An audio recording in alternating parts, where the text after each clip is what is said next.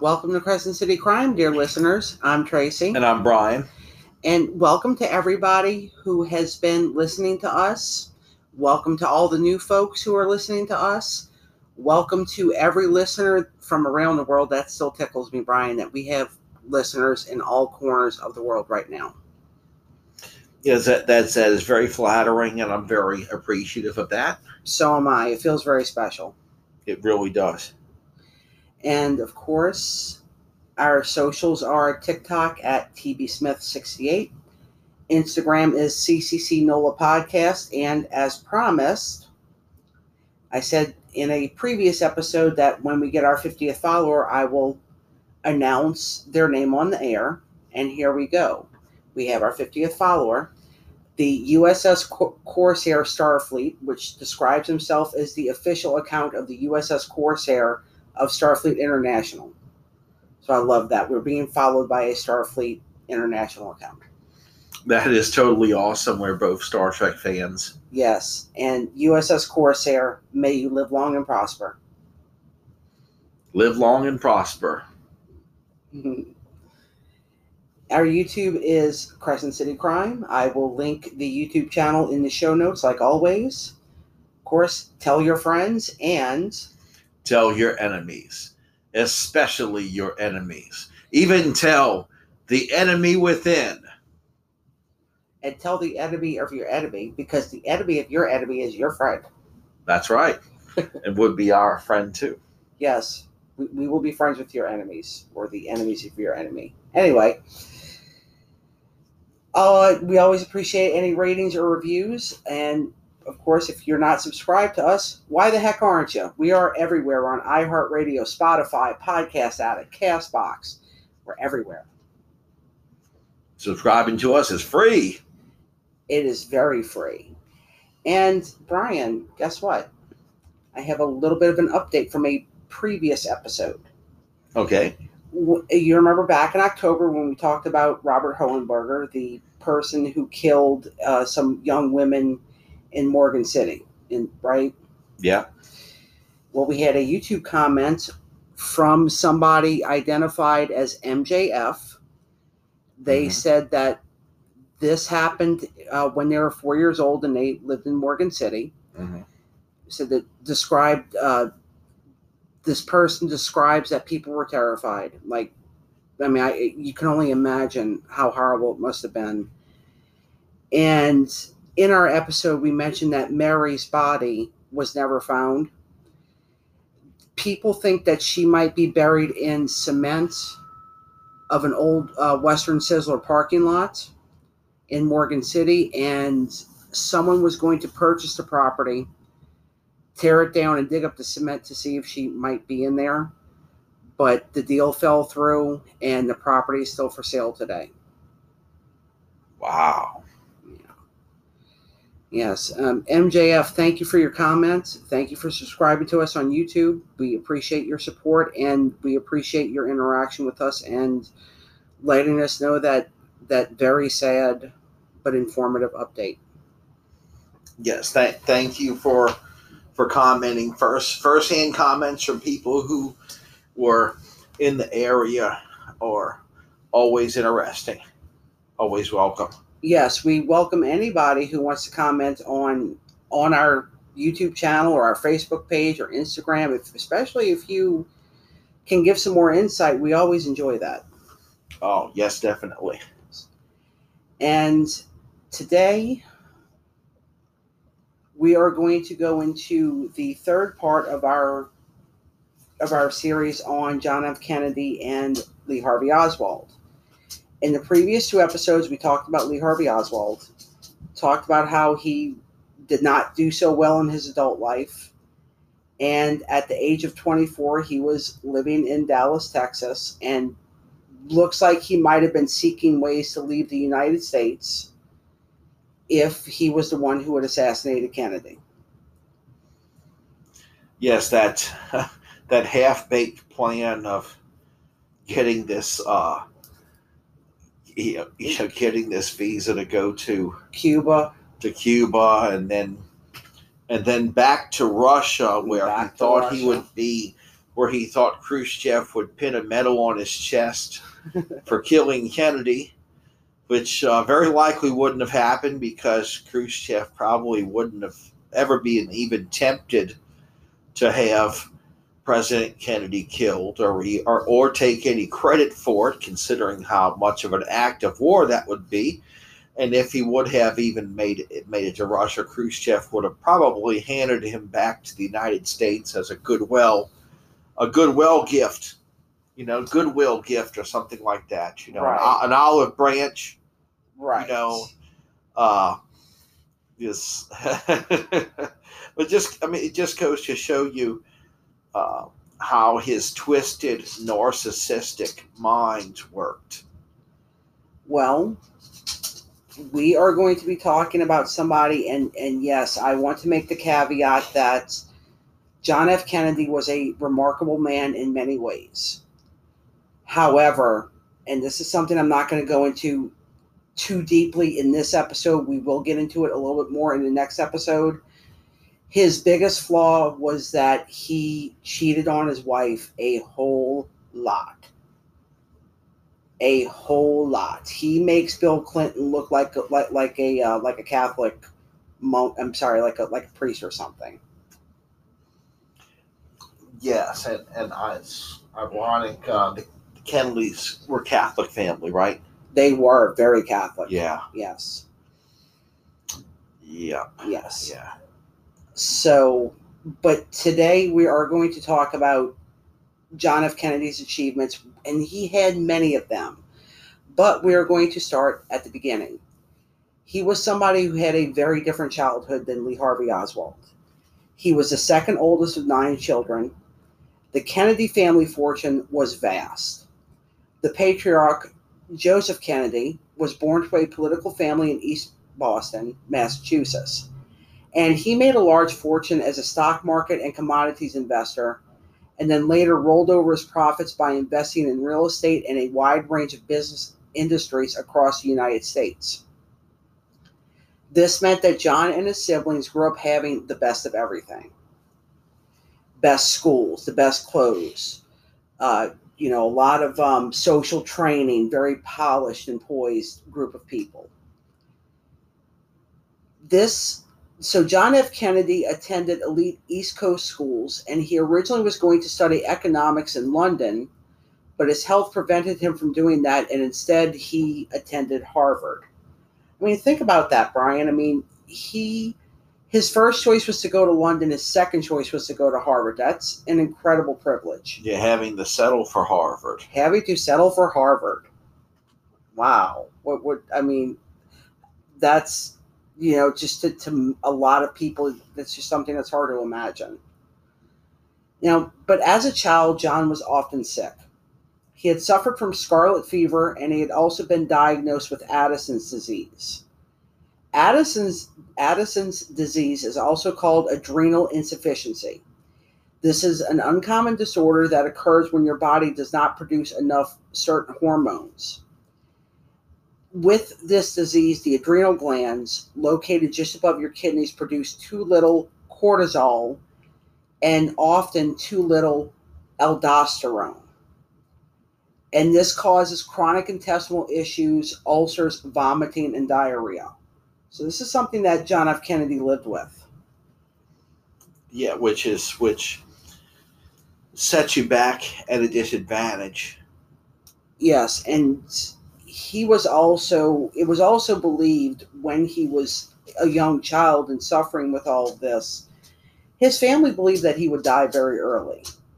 And maybe it was this that just kind of instilled this fearlessness in Kennedy. I mean, he was somebody who really, even though his life was not very long, he made the most of his life. He certainly did. And he had to overcome, these obstacles that he was born with. Mm-hmm. And on top of this, he also had chronic back issues, which, by the by, his activities with women may have made his back issues even worse.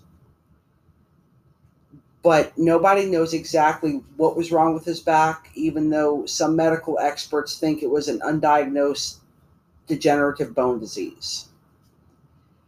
And while Kennedy was an upperclassman at Harvard, this is when he started to get serious about his studies, and he developed an interest in political philosophy. In 1940, he completed his thesis, Appeasement in Munich.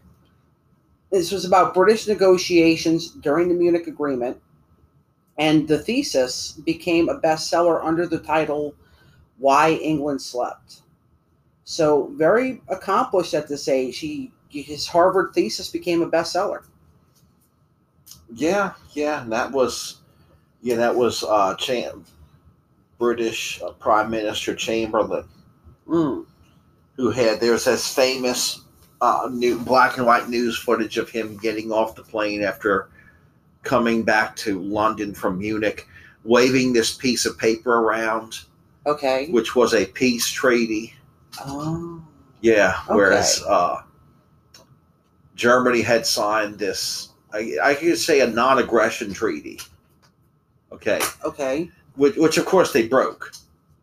Right. And, Chamberlain just bought it and believed that Hitler was a man who could be dealt with honorably. There were already people in the world who knew better than that. The Chamberlain, but Hitler hoodwinked Chamberlain. Oh, okay. Like a used car salesman would, essentially. Yeah.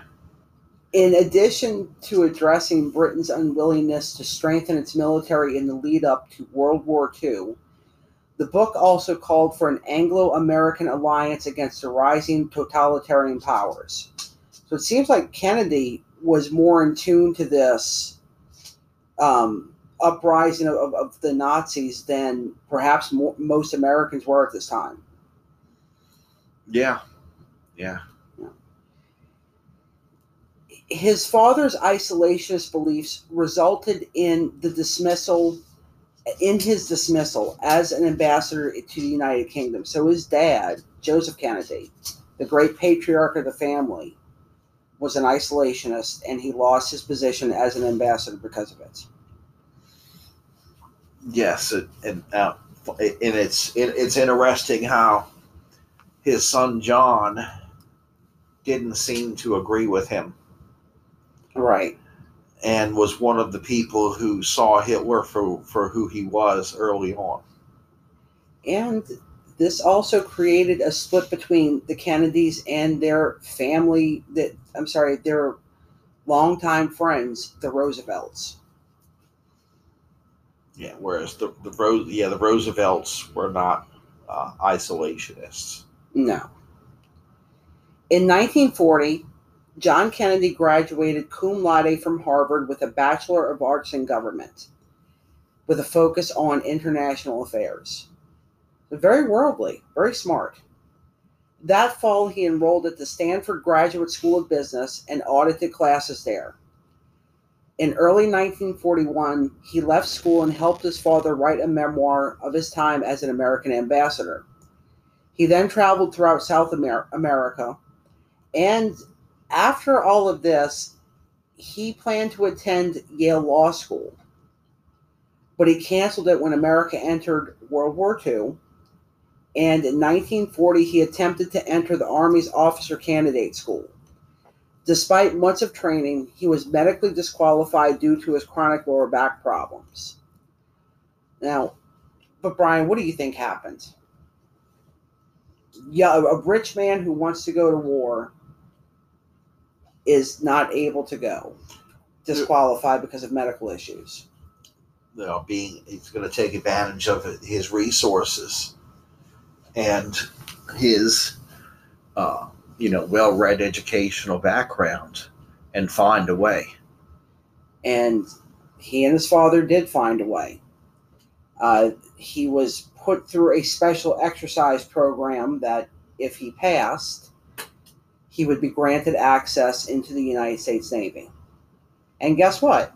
He passed the course. Ta-da! However, I do need to say that Kennedy, even though maybe he didn't get into the military under the most honorable means, he still made the most of his time in the military. And Brian, I'm pretty sure that you will be most interested to hear about this, and we will get there after we take this break.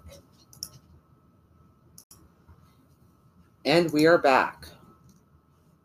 So, John attended the Naval Reserve Officer Training School at Northwestern University in Chicago. He then voluntarily entered the Motor Torpedo Boat Squadron's Training Center in Melville, Rhode Island, and he was promoted to lieutenant junior grade. Now, before we get any further into his service record, I also need to tell y'all that John was an excellent swimmer. And this will come into play. This contributed to his success in the military service.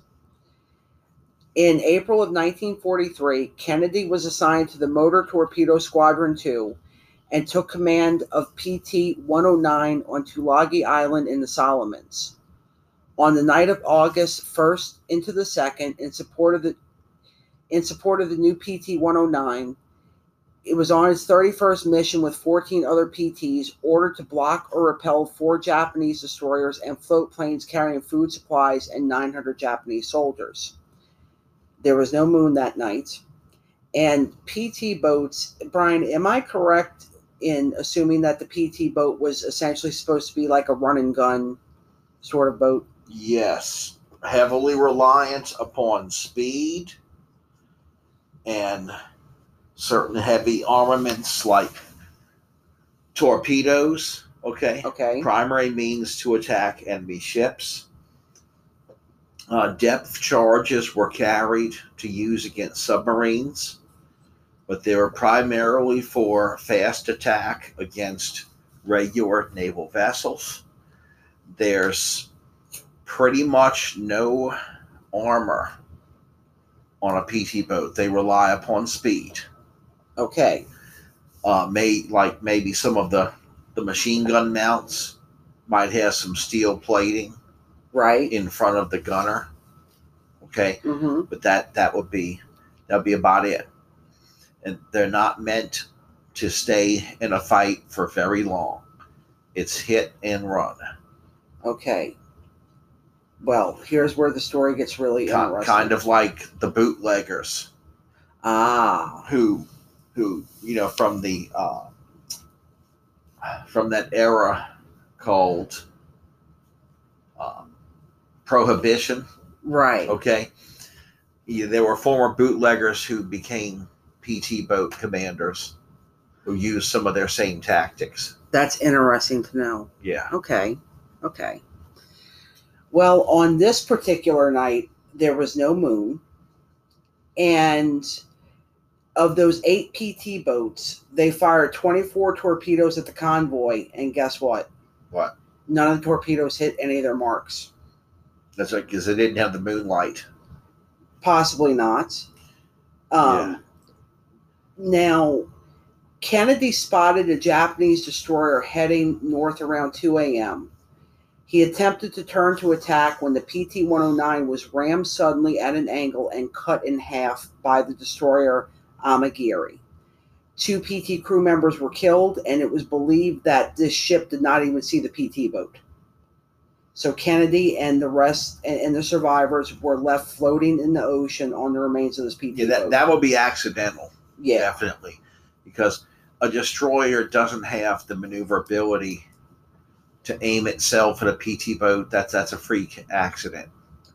Right. But also imagine that, you're in the Pacific Ocean floating on the remains of a boat.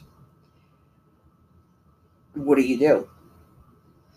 Well, you have to use your water survival skills and find land if you can see land. Mm-hmm. The other thing you'd have to do is float long enough to hopefully you get rescued by one of those naval planes, like PBY, right? PBY for Catalina. It's a plane I got to got to fly in one of those relics back in 1986 at one of the air shows. Okay. Well, let's get back to Kennedy. So Kennedy had his men vote to survive or surrender. He stated, "There's nothing in the book about a situation like this. A lot of you men have families and some of you have children. What do you want to do? I have nothing to lose." The men voted for survival. They swam 3.5 miles towards Plum Pudding Island. And this was against a very strong current.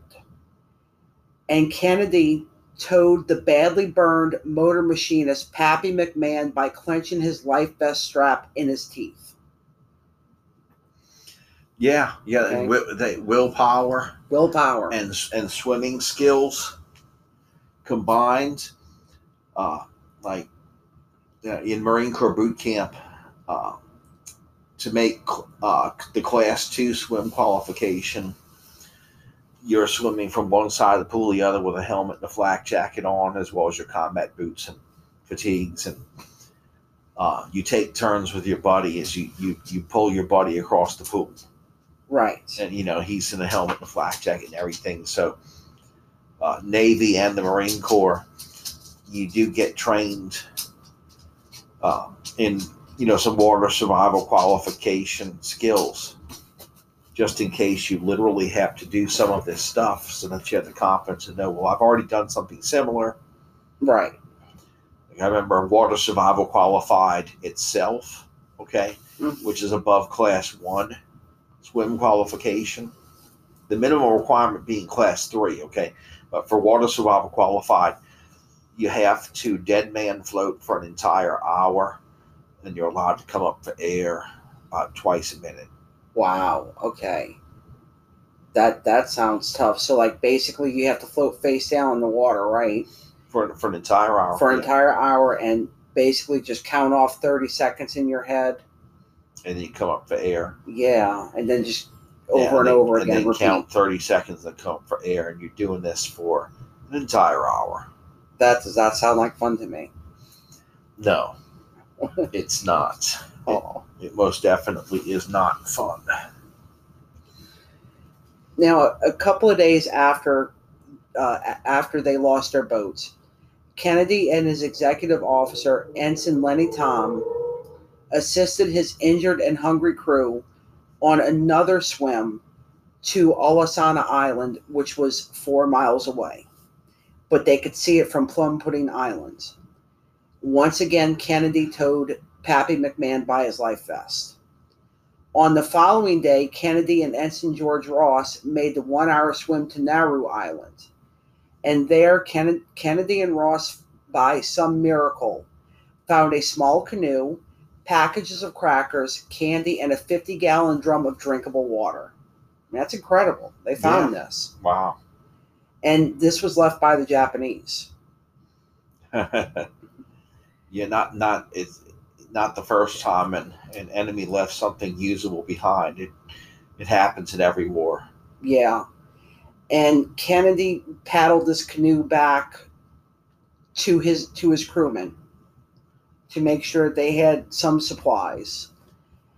And there is a native coast watchers, Byuku Gasa and Ironi Kumana, discovered the crew and paddled their messages back to Ben Kivu, a senior scout, who passed the message along, and on August 8th, 1943, the survivors were rescued and Kennedy was promoted to lieutenant.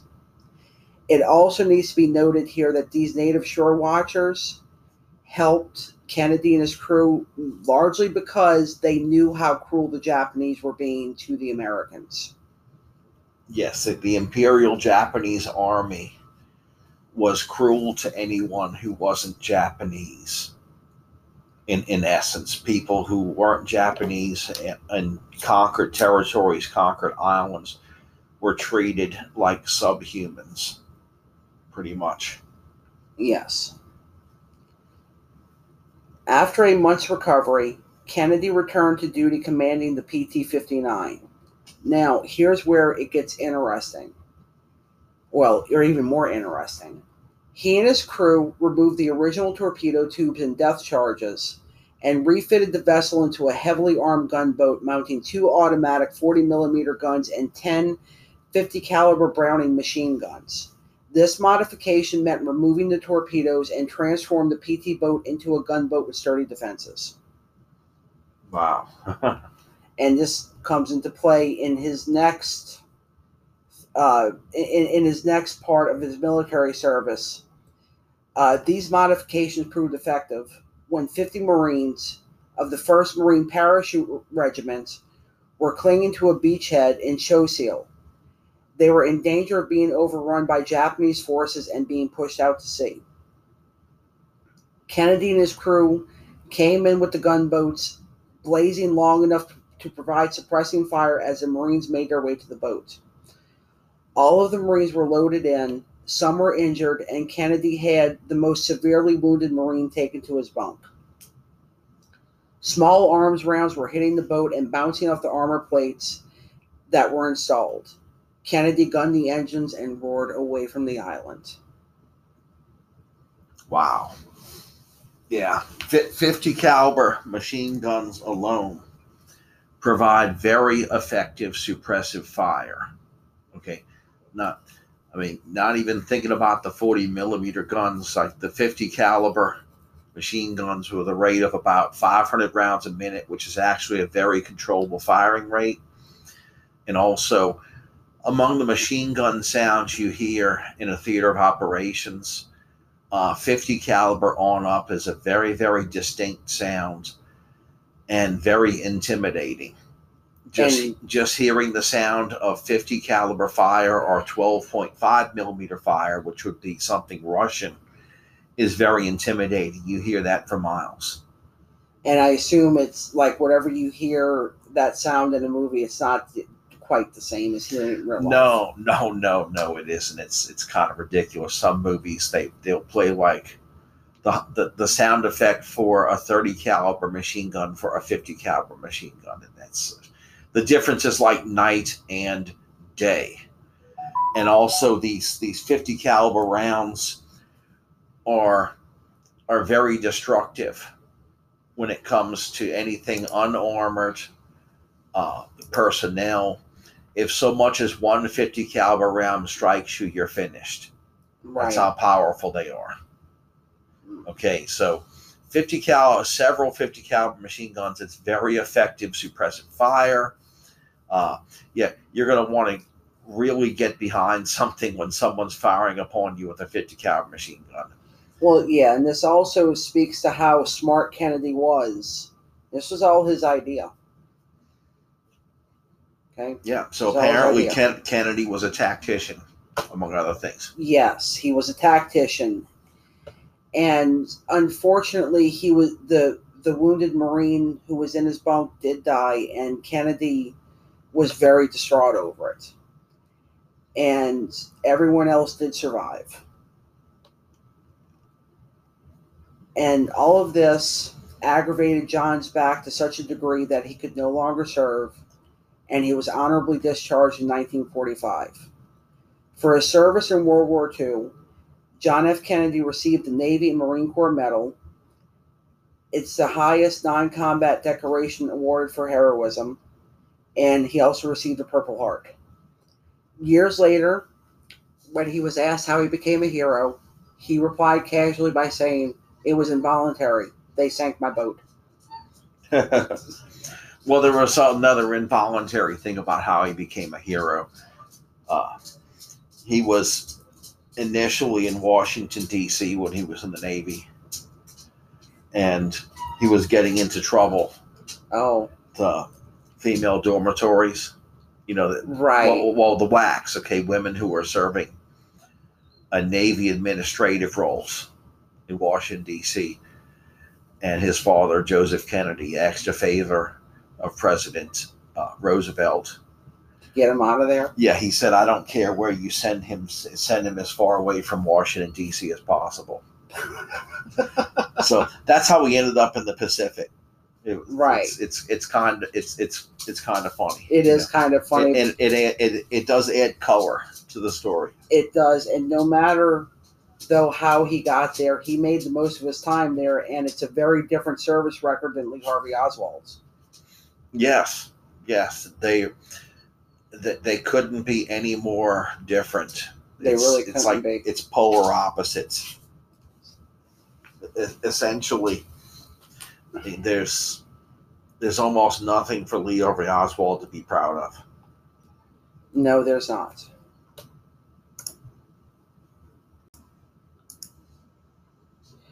After he served in the military, John set his sights upon his political career. In 1947, he won a Massachusetts congressional seat, and he kept it until 1953. And it was during this time that he courted and then married Jackie Beauvoir in 1953. John Kennedy won a Massachusetts Senate seat in 1953 and remained in the Senate until 1960 when he ran for president and won. So this is a person whose political star was rising. If you want to, you can look up some clips of his speech on YouTube. He was very charismatic, very good speaker. Yes, he's always been quite a leader. Very charismatic.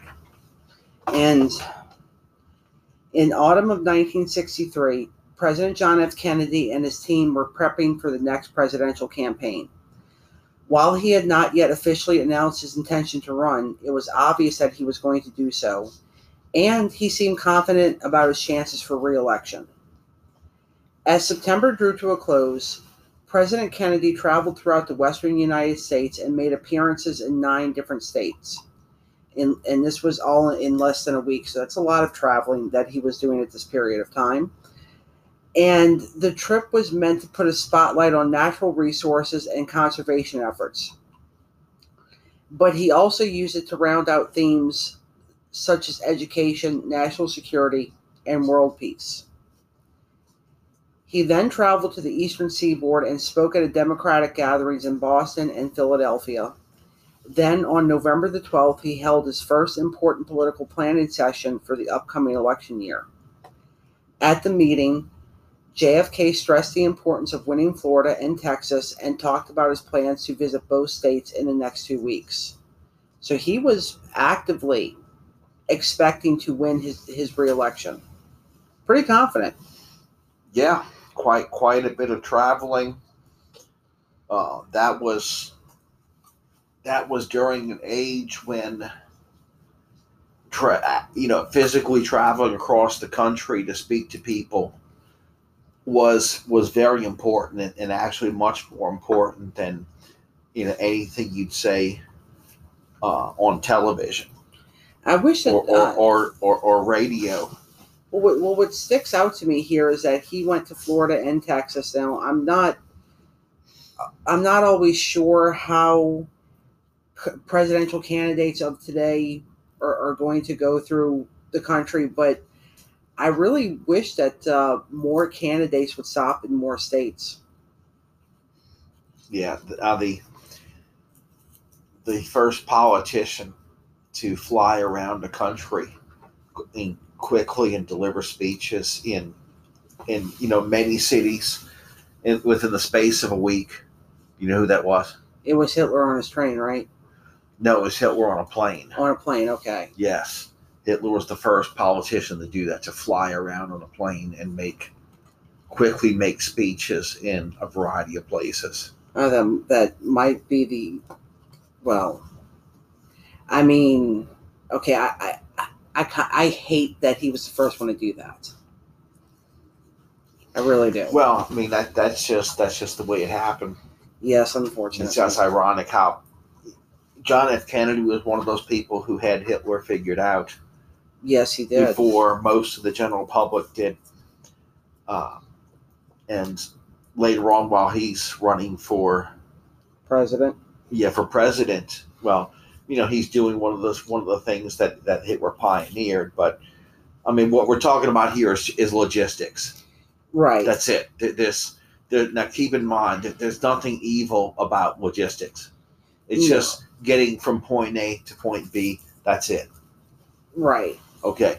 Right. So, in this case, logistics being important in communication.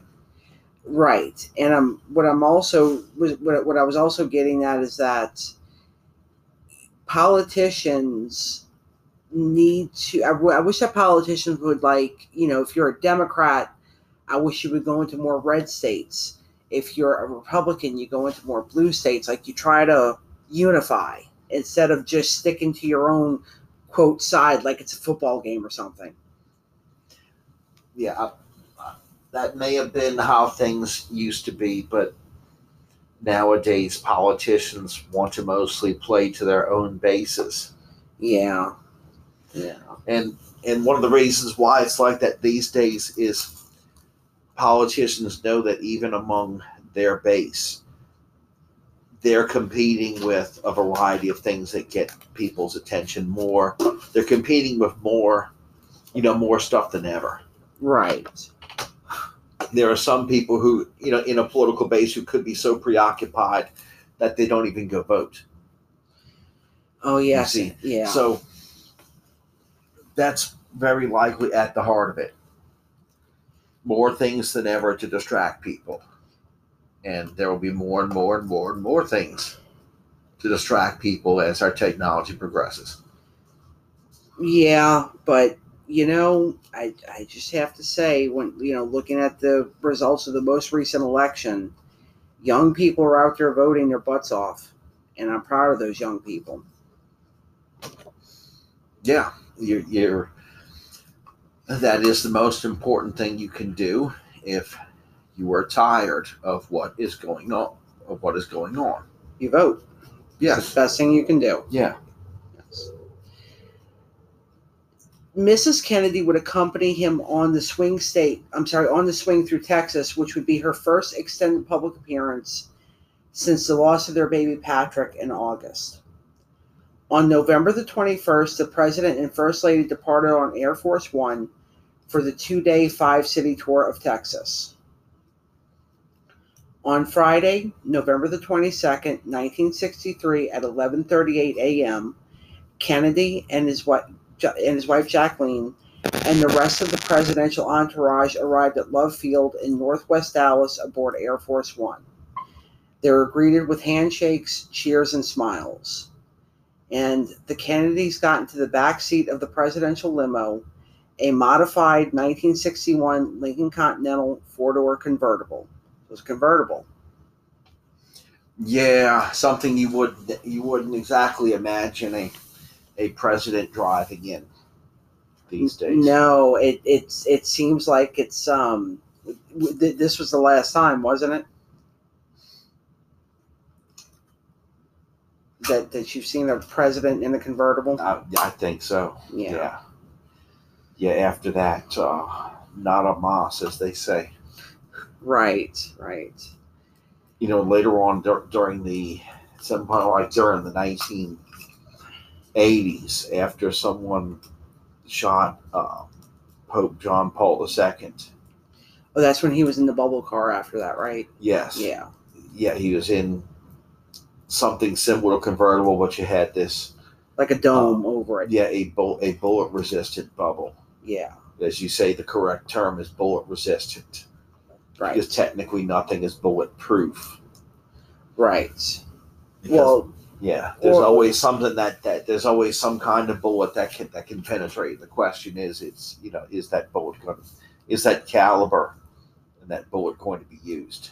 Well, and I'm sure there's also different factors, like possibly even how far away you are from the bubble. And well, very likely, a 50 caliber round would penetrate that bubble. But how many assassins are going to be carrying around a 50 caliber? Hopefully not many. Not many, no. Yeah. Okay. The then governor of Texas, John Connally, and his wife Nellie were in the middle passenger seat. Secret Service agents Roy Kellerman was in the front passenger seat, and William Robert Greer drove the limo. At 12:29 p.m., the presidential limousine entered Dealey Plaza from Main Street and approached the Texas School Book Depository, which is straight ahead at the corner of Houston and Elm Streets. As the car made a left turn onto Elm Street towards the triple underpass, shots rang out. While there were over 100 personnel in the motorcade, the one most remembered was the Secret Service agent who was on the left front running board of the car that followed the presidential limo. His name is Clinton J. Hill. He served under 5 United States presidents from Dwight D. Eisenhower to Gerald Ford. During the assassination, he ran from his position on the running board, leapt onto the back of it, and shielded Jacqueline Kennedy and the stricken president with his body as the car raced to Parkland Memorial Hospital. Since the death of Nellie Connolly in September of 2006, Hill, at the age of 90, is the last surviving person who was in the presidential limousine that day. Wow! Imagine living all those years with that knowledge that the president was assassinated on your watch. That, what you feel about it, despite the fact that, of course, everyone else knows it's not your fault, but of course that's not what you're thinking. But he reacted exactly how he was supposed to do in those dire situations. If necessary, a Secret Service agent is supposed to become a human shield. Yes, and he did exactly that. The eyewitnesses recall that the first shots were fired at 12:29 p.m. after the president had started waving with his right hand. Some people recalled hearing 3 shots, with the second and third shots closer together than the first and second shots. And some only heard 2 shots, but others claimed to have heard as many as 8. Yeah, that's really hard to tell if there's any truth to how many shots people reported hearing. Right. Okay, because in that type of situation, when violence erupts, it is quite a shock. People who are so startled with something like that taking place, not everyone's going to see the same thing. People aren't going to see everything that's happening, or hear everything that's happening. Or hear everything. In, like, for example, like in a firefight, it's almost impossible to tell exactly or with any accuracy how many rounds you fired, unless you check your magazines afterwards, or if a revolver, check the chamber and then literally count. But based upon how many times you pull a trigger, or based upon how many shots you think you hear, it's difficult to get an accurate count under such trauma, such stress. Right. Yes, exactly. And we are going to take another quick break, and when we come back, we are going to get more into what happened that day. And we are back. The Zapruder film shows the limo re-emerging after being temporarily hidden from view by a freeway sign at film frames 215 to 223. President Kennedy's mouth was already opened wide in an anguished expression by time frame 225. The first bullet had struck him in the upper back and exited his throat, and his hands were clenched in a fist. He then quickly raises his fist in front of his face and his throat as he turns left towards his wife. Secret Service agent Clint Hill testified that he heard 1 shot, then jumped off the running board, and in the film frame 308 of the Zapruder film shows this. This was about a quarter of a second before the president's head exploded at frame 313. Hill then rapidly raced towards the presidential limo, and another shot hit Kennedy in the head, cracking open the right side of his skull. So it looks like he was shot 3 times. And one of those shots came from a different angle than Oswald, right? Well, we're going to get more into that next week. Yeah, or seemingly did. Because there's a bunch of different theories. There's a lot of different people who could have done this. Oswald, I don't think he acted alone. I'm just going to say that. by virtue of the fact that Kennedy was struck by 3 of these bolt action rifle rounds in such a short period of time. So, like, in other words, if it was Oswald with all 3 shots, he would not have had time to pull the bolt back and chamber. Oh, actually, okay. Technically, yes, there would have been time. Okay. Okay. Now, Oswald's brother on 60 Minutes, this is during the 1990s, he came up with this, I'd call it quite a sham of a demonstration, where he takes this modern bolt action rifle with a very slick bolt, Okay. that can move fast. And the 60 Minutes reporter times him, and he's able to cycle the bolt and pull the trigger 3 times within that time. When I saw this, I busted out laughing because I'm thinking, oh, well, that's pretty good considering you're not aiming at a target and there's no recoil. Right. You're dry firing this bolt action rifle 3 times in that time. There's a big difference between dry fire and live fire. Right. Okay. Yes. Yes, and he wasn't even practicing the aiming part of dry fire or really sticking it in his shoulder. He was cradling the bolt action rifle and doing that, you see. So it wasn't even an effective, a competent dry fire demonstration because he wasn't really acting as if he was aiming in at all. So now it is possible to get that many rounds off within that time and cycle in the action. Yes. The question is, can it be done accurately? Right. Okay. Was that cheap Japanese scope good enough to turn that Carcano into that effective a sniper rifle? And given that Oswald was, wasn't exactly a trained sniper or sharpshooter in reality, right? And given the low quality of the Carcano rifle, it's unlikely that he could have got those 3 accurate shots. Yeah. That he could have hit Kennedy. Well, also from that distance. Think about from the side too. This is a side supposed to be. All 3 shots were supposed to be from the side. From the side, not head on. Right. So how could one of the bullets have gone through his throat? Or his upper? Well, yeah. I mean, that's another end of it. But I'm baffled as to how he could have hit with all 3 of those shots. Now, get those shots off. Sure.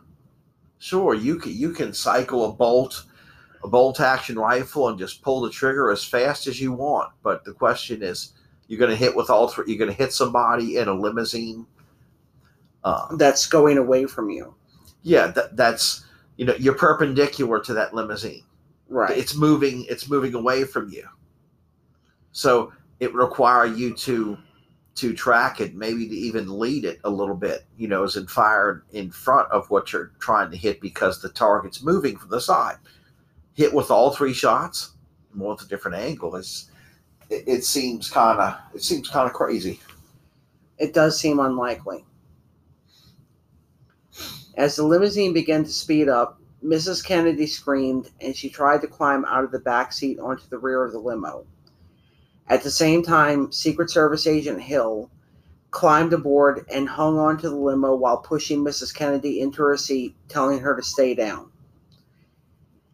Then, with his body covering the Kennedys, the limo and the police sped to Parkland Hospital and arrived at 12:38 p.m. Governor Connolly was also struck by the shots. A bullet entered his upper right back, located just behind his armpit, and part of his chest rib was severely damaged. The bullet exited his chest, and the wound was 2.5 inches wide. His right arm's wrist bone was fractured into 7 pieces, and he had a bullet entry wound in his left inner thigh. Now, and these are supposed to be the same rounds that went through Kennedy. Allegedly. Yeah. Both of the Connollys, heartbreakingly, stated that they heard Mrs. Kennedy's cry out, "I have his brains in my hand." Yeah, that's very gruesome and unfortunate that Jackie Kennedy was ironically subjected to some of the same gruesome horrors. Horrors of combat that her husband had been. Yeah. And those and of course those Marines that her husband rescued, especially what they had been subjected to. She was subjected to it then. Yes. So going forward, she obviously had PTSD that just the same as anyone who had gone to war. Yes, and it should also be noted, in the aftermath of this, she became close with Robert Kennedy, who was John's brother, and his family, or his wife and their children. And, it wasn't too long after this that they lost Robert Kennedy. Yeah, that's another rabbit hole. It really is. Yeah, you could go down all sorts of rabbit holes with this Kennedy stuff, but there was a witness on the route who was also injured by the shots. He received a superficial face wound. He was standing on Main Street on the south curb when he was struck by a bullet and or a bullet fragment. The bullet or bullet fragment that struck the concrete curb where he was standing was never found. So they didn't find anything that struck this man's face. Well, that's quite possible. That's not very surprising. Sometimes if you're hit in the face, it's a grazing wound. Yeah. What hits you continues traveling and isn't found. And President John F. Kennedy, a man who had numerous accomplishments in his lifetime and left behind a great legacy, was declared dead at 1 p.m. on 11/22/1963 at Parkland Hospital in Dallas, Texas. Yeah, dead on arrival. Yeah, unfortunately, that is what I read. And it is also known that Jackie stayed in the room with him the whole time. Even though the medical staff tried to get her to leave, she insisted upon staying.